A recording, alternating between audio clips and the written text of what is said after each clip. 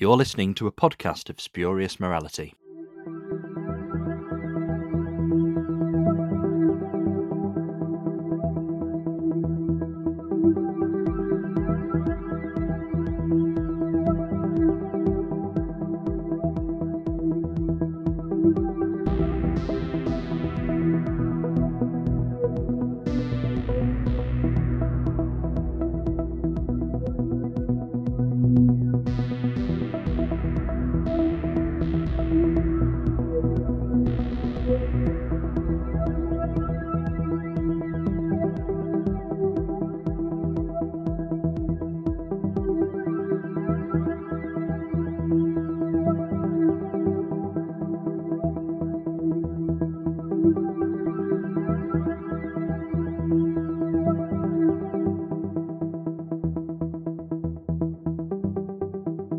Hello and welcome to a podcast of Spurious Morality. This week we're going to be looking at the first part of Season 6 of Classic Doctor Who, Patrick Troughton's final season in the role as the Doctor, and a bit of a mixed bag, I think. I think we had very sort of strong and relatively consistent Seasons 4 and 5. This one's a little bit more variable perhaps, but we'll have a talk about it anyway. To talk about it with me, I have Jimmy. Hello. And I have Greg. Hello. It feels like it's been quite a while since we last did a season by season. I think it's probably not been that long, but it's good to have you both back. So spoiler warning this week, Doctor Who season 6. We're going to be specifically looking at the first 4 stories, so that's up until and including the Krotons. And we'll come back in a few weeks' time to talk about the rest of the season. We thought we might need a lot of an episode to talk about the War Games, so we're saving that for a few weeks. Let's start off then. I will ask you what your favourite story from this season is. You go first, Jimmy. It's a close call between the invasion and the War Games, but I mean, the War Games is just such an excellent finale to the era that I have to give it the nod of the two. It's just incredible. Absolutely one of the highlights of Troughton's era. It's an exceptionally strong story. Well, both of the ones you mentioned are exceptionally strong stories. I'd struggle to pick between the two myself. What about you, Greg? I agree completely with Jimmy. It's between those two, and I go with the War Games. This season is probably, unfortunately, my least favorite of the black and white era, but the War Games is one of the strongest Doctor Who stories of the entire first 6 years. It's fantastic, and it's definitely worth all 10 episodes. Yeah, absolutely. It's something we'll talk about more in our next episode together, but it really does just sort of, it keeps the pace going for 10 whole episodes. It never gets boring. Little repetitive, but still very entertaining in the process. I think I'd have to agree with you both as well. It is the War Games. It's just such a great story. It's so brilliant. And we're going to kind of leave the War Games on a little bit of a cliffhanger for the next episode there, because, like I say, we'll come back to it when we do part 2 of this. We shall start, as Season 6 did, with the Dominators. Bit of an odd one, Dominators. Obviously, it had an episode cut because it seemed to be dragging on a bit, and I think that was absolutely the right thing to do. I think it really struggles to keep up with 5 episodes, let alone 6. But I will pass over to Jimmy first of all to hear what you think about it. Yeah, I definitely agree about it being a bit overlong. Even at only 5 episodes, it's still sort of, the pace struggles a bit, but it's not one of the best stories, obviously, but it does still have some highlights that make it worthwhile. For me, I'd say, obviously, the scenes with Jamie and the Doctor pretending to be stupid so that they can fool the Dominators are really good. I mean, when Jamie's like, oh, pretending to be stupid's easy, and the Doctor just sort of gives him this knowing look, and he just looks so embarrassed that he's just said that. It's great. The dynamic's so good. And of course, Zoe's first trip in the TARDIS, which I hadn't quite fully realised, but on previous viewings, I'd somehow missed the line at the start where she talks about projecting mental images about the repeat of Evil of the Daleks. I'd forgotten that line was in there, so it's thrown my nerdy little continuity lists out of line because I've had stories slotted in between before, and now they can't go there. So, yeah, it's interesting to learn new things on a rewatch. And yeah, other than that, other interesting things, I think there's also the lines about the two hearts, because they scan Jamie and they're like, oh, these creatures only have one heart. We won't bother to scan the Doctor because obviously he has one heart too. And then the Dominators, not the Dominators, sorry, the native Dulcians also have two hearts. And I just thought it was interesting, like accidentally, of course, but it's pretty good foreshadowing that they had them not bother to scan the Doctor because they were so certain. And then, of course, next season, they finally reveal that the Doctor does have two hearts. So I thought that was a funny little moment in retrospect. Other little things that I noticed that I've got to mention. There was another bit of writing inconsistency. Most of the story, the Dominators are talking about how they rule 10 galaxies, but then there was one line, I forget which episode, where they say, we have the force of an entire galaxy, as if they've only got one, and it's just like the writers couldn't even keep track of their own things for the whole story, which is a bit of a shame. But yeah, I think the things that really ruin this story is the costumes are so ridiculous for the Dulcians, and it just looks silly every time you see it, which makes it pretty hard to take the story seriously, unfortunately. And the other thing, of course, is Cully.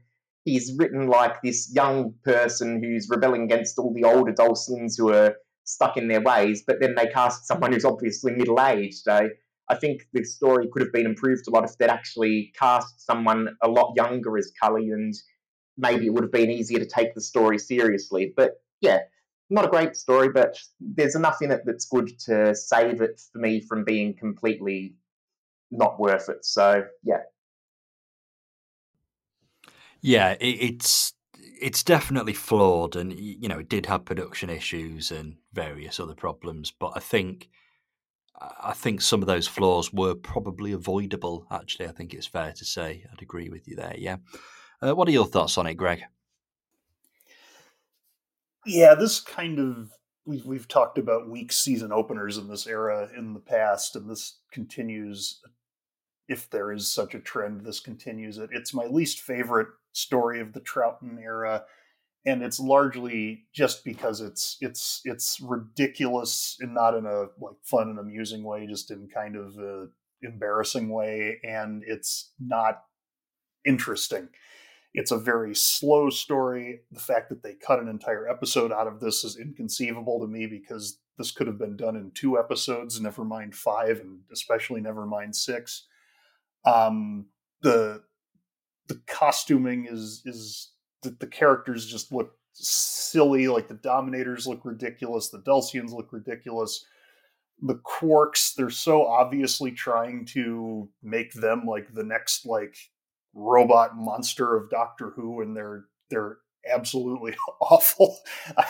I don't want to keep just ragging on it, but I really find very little to enjoy here. One thing I do enjoy about it is this is, I don't know if I want to get into best necessarily, but the relationship between the Doctor, Jamie, and Zoe, and particularly the relationship between the 3 actors, is easily the best chemistry that we've seen on screen in the Troughton era.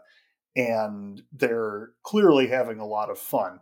And they're always just delightful to watch on screen. The scene that Jimmy mentioned with pretending to be stupid is great. The only problem is that this story in particular, it gets a little too silly. Like they do the joke on multiple occasions here where the Doctor, says that they're out of trouble, and then Jamie says, "Oh, but haven't you forgotten about us?" And then the Doctor gets this exaggerated look at the camera and then realizes he's forgotten something. And you do that once, it's funny. You do it 2 and 3 times, and it just kind of makes the Doctor look stupid and not like he's pretending to be. And yeah, I don't know. I really struggle with this one. This is a very dull story, and it ends abruptly on a cliffhanger. But thankfully, it ends abruptly going into something that is much more entertaining. I think you're right, and this story does commit perhaps the worst crime a Doctor Who story can commit, and that is that it's boring, it's dull. there's just so little that happens. It's so difficult to care about any character in it at all, really. And I'd even include the regulars in that. You know, the Doctor and Jamie are, even by this point, a very, very well-established team. They have had nearly 2 seasons together. We have watched them develop and become a bit of a double act. And apart from just those few fantastic moments, and they are fantastic moments, they're some of the best scenes in any Doctor Who at all. The pretending to be stupid scenes, it's an awful lot of fun. But apart from that, there's just so little in this story to make me care about even the main characters, let alone all of these sort of dull Dulcians that are thrown at us. So yeah, I just think this story's.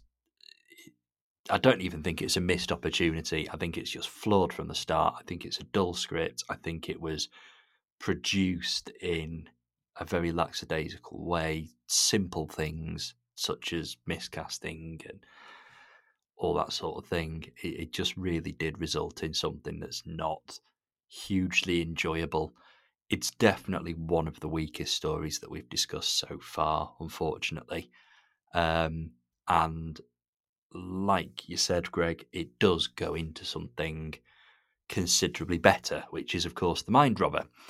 And I like the fact that the Mind Robber basically picks up that one episode that the Dominators didn't get and does something really kind of weird and wonderful with it.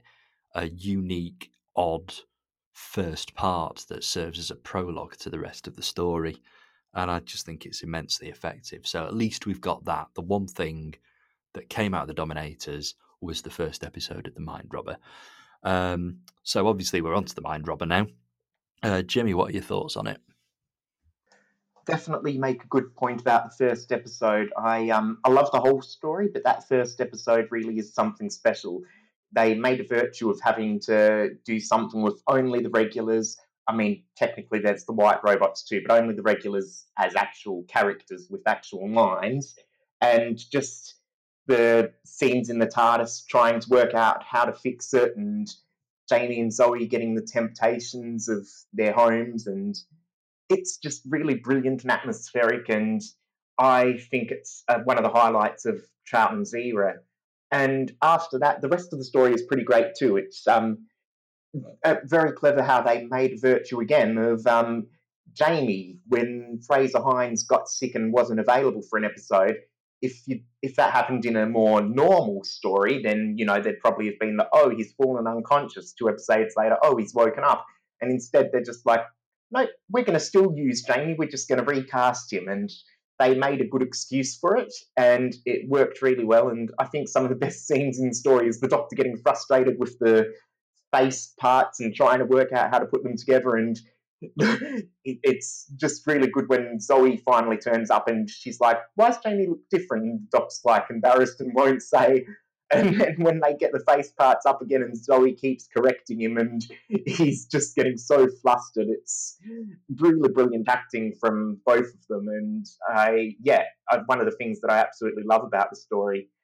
And then, of course, you've got all the fictional characters, which is such a good idea because, especially when they lampshade it, when the Doctor and Zoe and Jamie, and I forget which one asks the Doctor, well, if it's land of fiction, why are we here? And sort of lampshading that they're fictional too, of course, in a very meta way.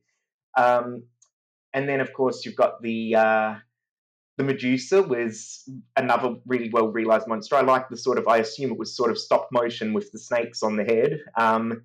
And of course, then you get the thing about she's not real. And by that stage of the story later, you're like, yeah, it's not real. They say it, they get it, they solve it. And then you get the carcass, and the Doctor's like, well, I don't know, he's not real. I've never heard of him. And so it was a clever way to add a little bit more threat. So, such a good story, and not really much more else to say about it. It's just very fun, quite a good little romp, and does some interesting things with the characters. So, another one that I thoroughly enjoy. I think it's an excellent example of Doctor Who kind of adapting to its circumstances, and some of the best Doctor Who stories have come out of this having to overcome some kind of obstacle during production. In this case, it was both they had to tack an extra episode onto the story, and one of their leads was ill for a couple of weeks. A lot of productions had just give up and shut down, but this is Doctor Who in the 60s. It was made on a weekly basis and it had to be delivered. And Doctor Who does excel when it's kind of put in that kind of corner. I think of Greatest Show in the Galaxy as well, which obviously very nearly didn't happen until JNT had the great idea of let's film it in a tent on the car park, and what you have as a result is one of the most atmospheric Doctor Who stories there's ever been. And I think we get exactly that here. Just the fact that it was a challenging production, shall we say, has actually helped elevate it, because it really did make them pull out a lot of creative stops. What are your thoughts on it, Greg? Yeah, I really agree with what you're just saying there. It's a story, The Mind Robber, that shouldn't work.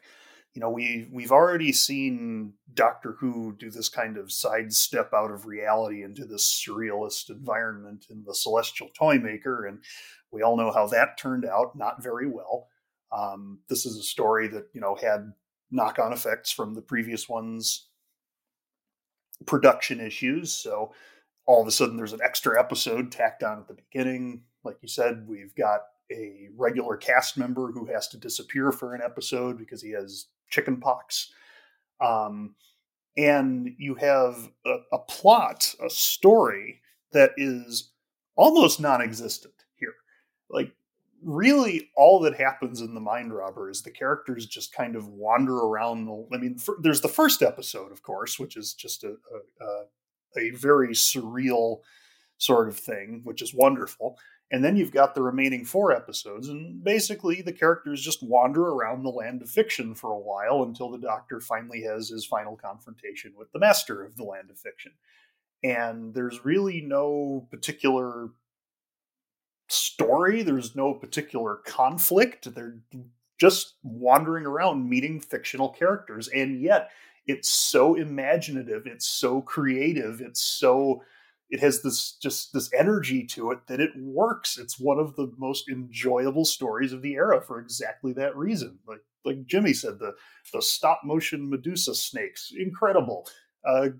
Gulliver only being able to speak in lines from the novel, like incredible. Like it seemed like they were making it up as they went along, but what they were making up was fantastic. It's so much fun to watch. Yeah, it's a definite highlight of the era, like you said, and I think it's an example of experimentation that you only get in 60s Doctor Who. It is very strange and ambitious, and as we move into the 70s, things do get a lot safer. We end up with, to start with, a very well kind of established unit format, and then that gives the way to more gothic storytelling when Philip Hinchcliffe comes in, and we never quite get anything else like the Mind Robber. And we have ventured into territory like this before, like you say, Celestial Toymaker, and that sort of thing. Maybe even Edge of Destruction, I guess, kind of another experimental, necessary for production piece. I was just going to say, I think that it's a good point that this sort of thing doesn't happen later, and it sort of harkens back to the original format guide for the Hartnell era, when they were like, there'll be history stories, there'll be science stories, and there'll be sideways stories. And this is sort of the last of the sideways stories, as it were. And so, yeah, it's good that Troughton got a chance to have that sort of thing as well. And I think that, quite a lot of extended universe Doctor Who owes stories like this quite a lot as well. There's quite a bit of continuity, lore, I don't know, kind of stuff established in Edge of Destruction. Toymaker kind of hints at a past for the Doctor. And then this establishes things like, fictional characters can be real in this sideways universe. And we've had all sorts of land of fiction based stuff. some really good stuff as well. You know, I really think Legend of the Cybermen's a great story. What's the Fourth Doctor Adventures one? Is it the Crooked Man, something like that? The Crooked Man's an Eighth Doctor adventure novel, but that's also in that's the Crooked World. The Crooked World, excuse me. That's right. Yes. Never mind.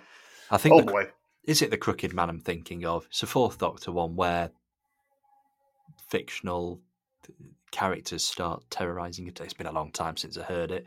I'll look it up after. But and there was obviously the recent War Master set, Escape from Reality, which was just brilliant. The Conundrum all the way back in the NAs was a great novel too. Yes. So it's definitely a concept that's been very effectively revisited in quite a few different ways throughout Doctor Who's history. And I think that really is testament to actually how good a concept a world where fictional characters can come to life is. And of course, it means that for the most part, anything that's out of copyright is fair game and can appear in Doctor Who. Which probably means we do a Winnie the Pooh Doctor Who adventure sometime soon. Winnie the Who. Oh no. Oh no. That's brilliant. But no. Let's move on. Let's move on to what we all agreed is one of the best stories of the season, The Invasion. It's a big 8-part epic, and it's a sneaky pilot for what Doctor Who's going to be for the next few years after this one, really. It's proto-Pertwee era. We get a returning character. Colonel Lepid Stewart is now a brigadier. Unit is established quite nicely in basically a few lines. And we have an excellent villain in Tobias Vaughan, which, like, he does genuinely manage to carry half the story. The Cybermen do not turn up until halfway through this story. For the first few parts, he is the main baddie, and he does such a great job. There's so much to enjoy about The Invasion that I'm going to let you guys talk about it before I cover all the brilliant points. So go ahead, Jimmy. Yeah, it's an amazing story, and it definitely earns its length. There's lots of stories like earlier in the season, the Dominators was just over half as long, and it felt like an absolute slog. And yet this is 8 episodes, and it flies by.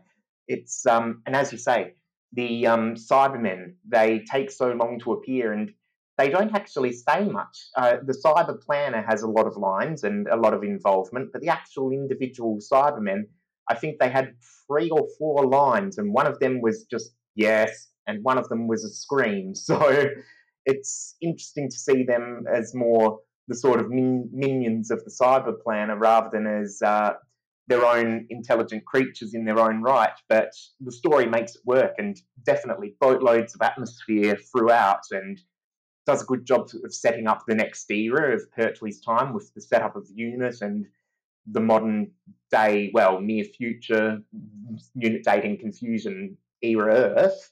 And I just love how atmospheric this story is, and some brilliant and dark stuff too, like when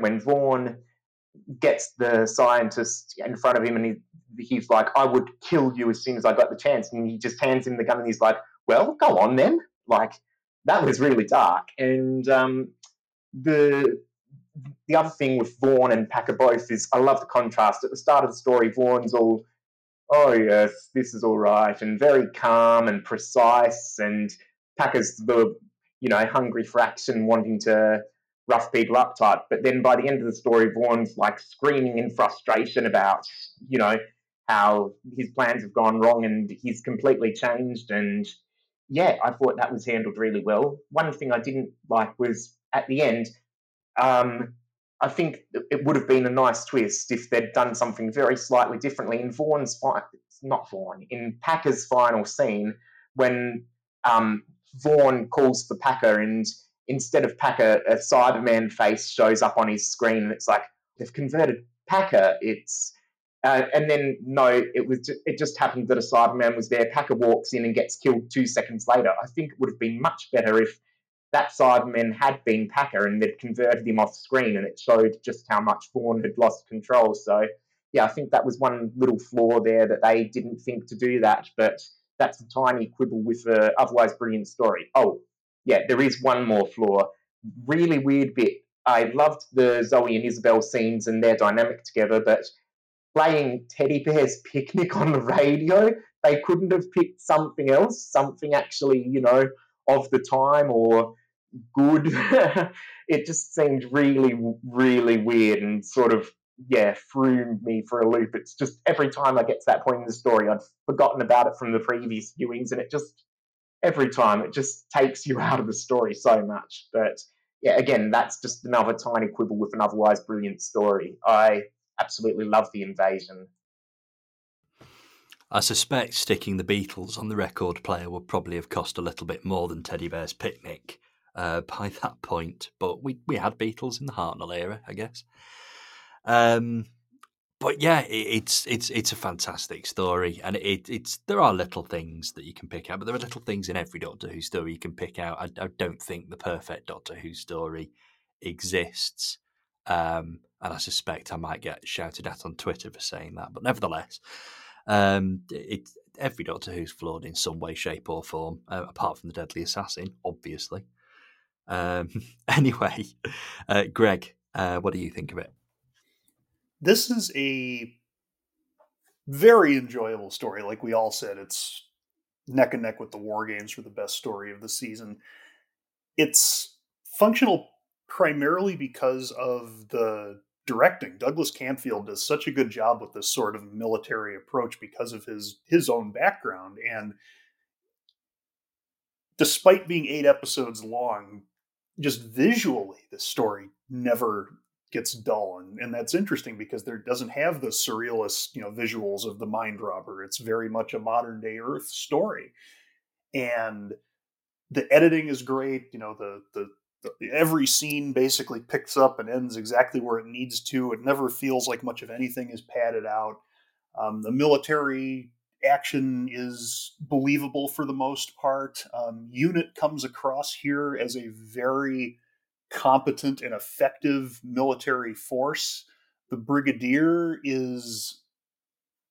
It's interesting, too, to look at the Brigadier because, his portrayal in The Web of Fear, he's introduced as potentially a villain. And then here he's definitely the man in charge. And of course he's a good guy, but at the same time, he's very laid back as a leader. Like, this is not the very serious military officer that we see come back in season 7. He's a lot more casual here. Like, he's on a first name basis with some of his men. It's just an interesting to see how they shaped this character as it developed. But yeah, the regulars are great in this. Patrick Troughton gets to do so much. I mean, from some fantastic acting to a lot of physical comedy, like the running through the streets, leaping over the explosion scene is a classic bit of Troughton physicality. This is really the first story that uses Zoe as a character with potential. I mean, obviously the Mind Robber recognized that she was from the future because she knew comic book characters from that time. But here we actually see her intelligence on display. She's able to talk a computer into destroying itself just by inputting illogical data. She's able to calculate missile trajectories off the top of her head. And at the same time, they make sure to, show that she's still a teenage girl. Like, she still is really interested in having, glamour photographs taken of her. And she feels like a well-rounded, fleshed out individual, which is unfortunately very rare for the women of the Troughton era. And it's good to see. And unfortunately, it doesn't necessarily hold up even for the rest of the season. But in this story, she's very good. I really like this story. It's a lot of fun. It's very exciting. It's 8 episodes long, but it never gets boring. It follows the Cyberman formula that we've had for most of the 60s, where it reveals the existence of the Cyberman as the bad guy halfway through the story, except here that's episode 4 instead of episode 2, and it still works. And it too has a first episode that feels really disconnected from the rest of the story. It's very similar to the first episode of The Evil of the Daleks, and you know how much I love that story. So yeah, this just works. It works so well, and it's an absolute gem in a otherwise sort of uninteresting season. I love it. I do think that this story has perhaps one of the best cliffhangers Doctor Who has ever done. And I think it's episode 6 when the Cybermen start beaming down their sort of control signal to knock people out, and all of the Cybermen emerge, and you get that iconic shot of them coming down the steps with St. Paul's Cathedral in the background, and you see them just wandering around the streets, and it's the build up to that cliffhanger. It's the use of sound as well as visual. It's so brilliantly atmospheric. The pulsing of the Cyberman signal just getting stronger and stronger and louder and faster, building up to all of these Cybermen just appearing all over the place. It's an absolutely wonderful piece of direction. It is Doctor Who at its peak. It's amazing.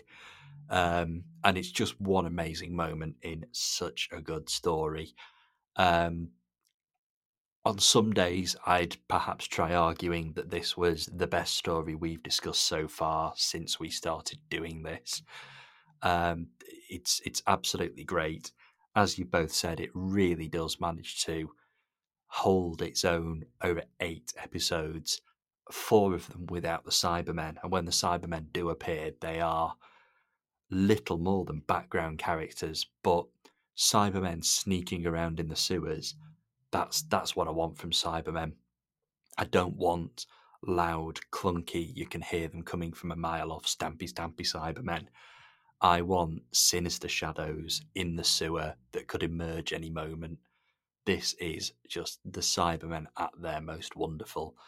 And it's such a shame that it was years before the Cybermen properly came back after this, and B, they never quite came back this good. And I still, to this day, do not think Cybermen have been done as well as they were in the Invasion. I really do think this is the point where Cybermen peaked. Yeah, just the darkness, the atmosphere, the fact that they are this very sinister, silent threat is just so fantastic. Yeah, I absolutely love the Invasion. I think it's brilliant. Let's move on to the final story that we're going to discuss in this episode. And I have to admit that whenever I do a Doctor Who marathon, I watch The Invasion and I'm hooked. It's amazing. It's brilliant. And then the next story completely throws away the brilliance of not just the last 8 episodes, the last 13 episodes. You know, it's 2 good stories, The Mind Robber and The Invasion. The Krotons is... yeah, it's not great. It's not a favourite. It's Robert Holmes' first Doctor Who, and unfortunately, he starts with a bit of a whimper and not a bang. What are your thoughts on it, Jimmy? Yeah, it's definitely surprising to have a Robert Holmes story that's not that good. I mean, there are some nice moments in it that work well. Like, I think particularly for me, the scene where Zoe and the Doctor are both trying the intelligence testing machine, and Zoe just absolutely blitzes it, and the Doctor keeps making mistakes and only beats her because he answers like twice as many questions. And the dynamic where, oh, the Doctor's almost as smart as I am, and the Doctor basically saying, oh yes, Zoe's a genius. It can be very frustrating. I love their dynamic together, and I think that was one of the things that was really handled well by this story. But yeah, other than that, there's not really much positive. Yeah, I've got to say, well, at least the world looks sort of a bit better realised than the Dominators. Like, the costumes are a bit more reasonable and normal, and you actually get a sort of glimpse of this planet and the weird looking buildings, whereas the Dominators just sort of, you don't really see much of the Dulcian civilization, as it were. And so, yeah, that's sort of a positive about this. But yeah, there's not much positive. It's pretty poor, unfortunately, overall. One funny thing I did notice that might not have been apparent at the time, but these days after the pandemic, when the scientist guy and Jamie are brewing up the chemicals they need to make, and Jamie's got this full-on mask thing, and the scientist has a mask covering his mouth, but not his nose. And when you watch it, you think, oh, is anyone that stupid that they wouldn't cover the nose? And then, of course, these days we know that a lot of people are, so that made the scene a bit sort of funny in hindsight, which gives it a tiny boost. But yeah, not much else good to say about this story, unfortunately. Doctor Who predicting anti-maskers 50 years early. Absolutely. It wouldn't be the first thing that Doctor Who did predict 50 years early, I guess. What about you, Greg? What do you think of this one? I'm a little more positive on the Krotons than most people. I really enjoy watching this one. It's not great, certainly. It doesn't revolutionize Doctor Who. It doesn't change anything. But to me, at least it escapes the boredom of the Dominators. There's actually something of an interesting story here when you dig down to the root of it. Compared to the Dominators, the clue is in the title there. The Dominators want to dominate. They want to take over the galaxy or the world or the universe or whatever it is. That's their lone motivation. That's all they care about, and they're very boring as a result. Whereas here, the Krotons are this sort of limited machine intelligence that's trying to find a way to get off of this planet. And the only way, in the most logical way they can, conceive of doing that is to harvest the most intelligent natives and get them to, try to aid them in this project and slowly, build up their technology and their knowledge until they can get them to a point where they can get the Krotons off the planet. Like that to me it's an interesting motivation, and it's nice to have, this situation where it's objectively terrible. The Krotons are effectively enslaving the Gons, but at the same time, they're not doing it out of malice. They're not doing it out of a desire to be, the conquerors and the rulers. They're doing it just to achieve a single-minded objective. I think that's really good. I think the story also nicely continues what we've seen as character development for Zoe. You talked about this a little bit, but it plays up the idea that there's a rivalry between the Doctor and Zoe, that the Doctor is kind of childishly jealous that he has a companion now who is on his level intellectually. Someone that he, can't just lead around and lecture about everything that he sees. And it clearly doesn't sit well with him. And it's in the way that they play that is absolutely hilarious. And, Zoe gets her own too, just as the Doctor says, it's infuriating that she's a genius. There's, when the Doctor also passes the test to be marked as one of the intelligent ones, Zoe is irate because the Doctor got to answer more questions than she did. I like that scene. There's a lot of good lines in here. Jamie has a really good story. Sorry. Jamie has a really good story. He gets a lot of action sequences. He's a proactive, heroic character. There's problems. The Krotons look absolutely terrible. They look ridiculous. The director knows this and tries to keep the camera off of them as much as possible. And really, they don't even show up until halfway through the story. The Gons really aren't interesting. There's not much going on there in the way of characters. Holmes' script tries to show different philosophies taking root among in the revolution, and it doesn't really come off. It is certainly flawed, but I think there's a lot here to enjoy. This is a story that I have always liked watching, and I don't think it's anywhere near the worst of the Troughton era or the 60s as a whole. I guess that it's a far more competent production than the Dominators is, but I think that with the two stories being so close together and in some ways being similar, there is a theme of pacifism running through both, different kinds of pacifism, I guess, but nevertheless, I think they are very easy to compare and very often compared, and there's nothing in the Krotons that stands out to me like those comedic scenes in the Dominators of the Doctor and Jamie pretending to be stupid, and just little moments like that. It's hard to pick between them, but I think you have definitely given an excellent and robust defence of the Krotons there. It's probably one that I need to rewatch in the not too distant future, because it's one that I remember enjoying in the past, but the last couple of times I've seen it, I really haven't. But it's always come immediately after watching the invasion, and I think after the brilliant large-scale epicness of the invasion, it just feels like someone has slammed on the brakes when we get here, and they don't really take the feet off those brakes until the War Games hits. But every story we've discussed today, there is something to enjoy, whether it be a little moment or whether it just be 8 episodes of pure awesomeness. And I suppose that is one of the great things about Doctor Who, and that's why we keep coming back to it, why we keep watching it, and why we're podcasting about it. So we will leave this one here.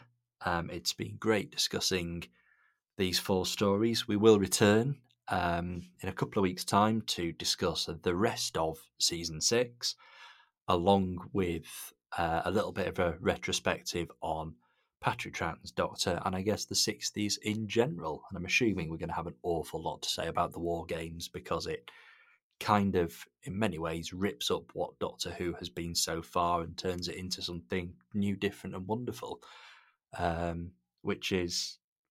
It's kind of the ultimate season finale, I guess. It's the season finale of the 60s, of Season 6, of the Second Doctor, of Black and White Doctor Who, and Doctor Who as we know it. So I'm really looking forward to getting to that one. But in the meantime, I will say a big thank you and goodbye to Jimmy. Thanks. Definitely looking forward to the next one as well. And a big thank you and goodbye to Greg. I don't know about you guys, but I'm looking forward to the Space Pirates. We'll see you then. I genuinely am looking forward to the Space Pirates. I think it's very underrated, but we'll get there next time. And goodbye, of course, to everyone at home, and thank you for listening.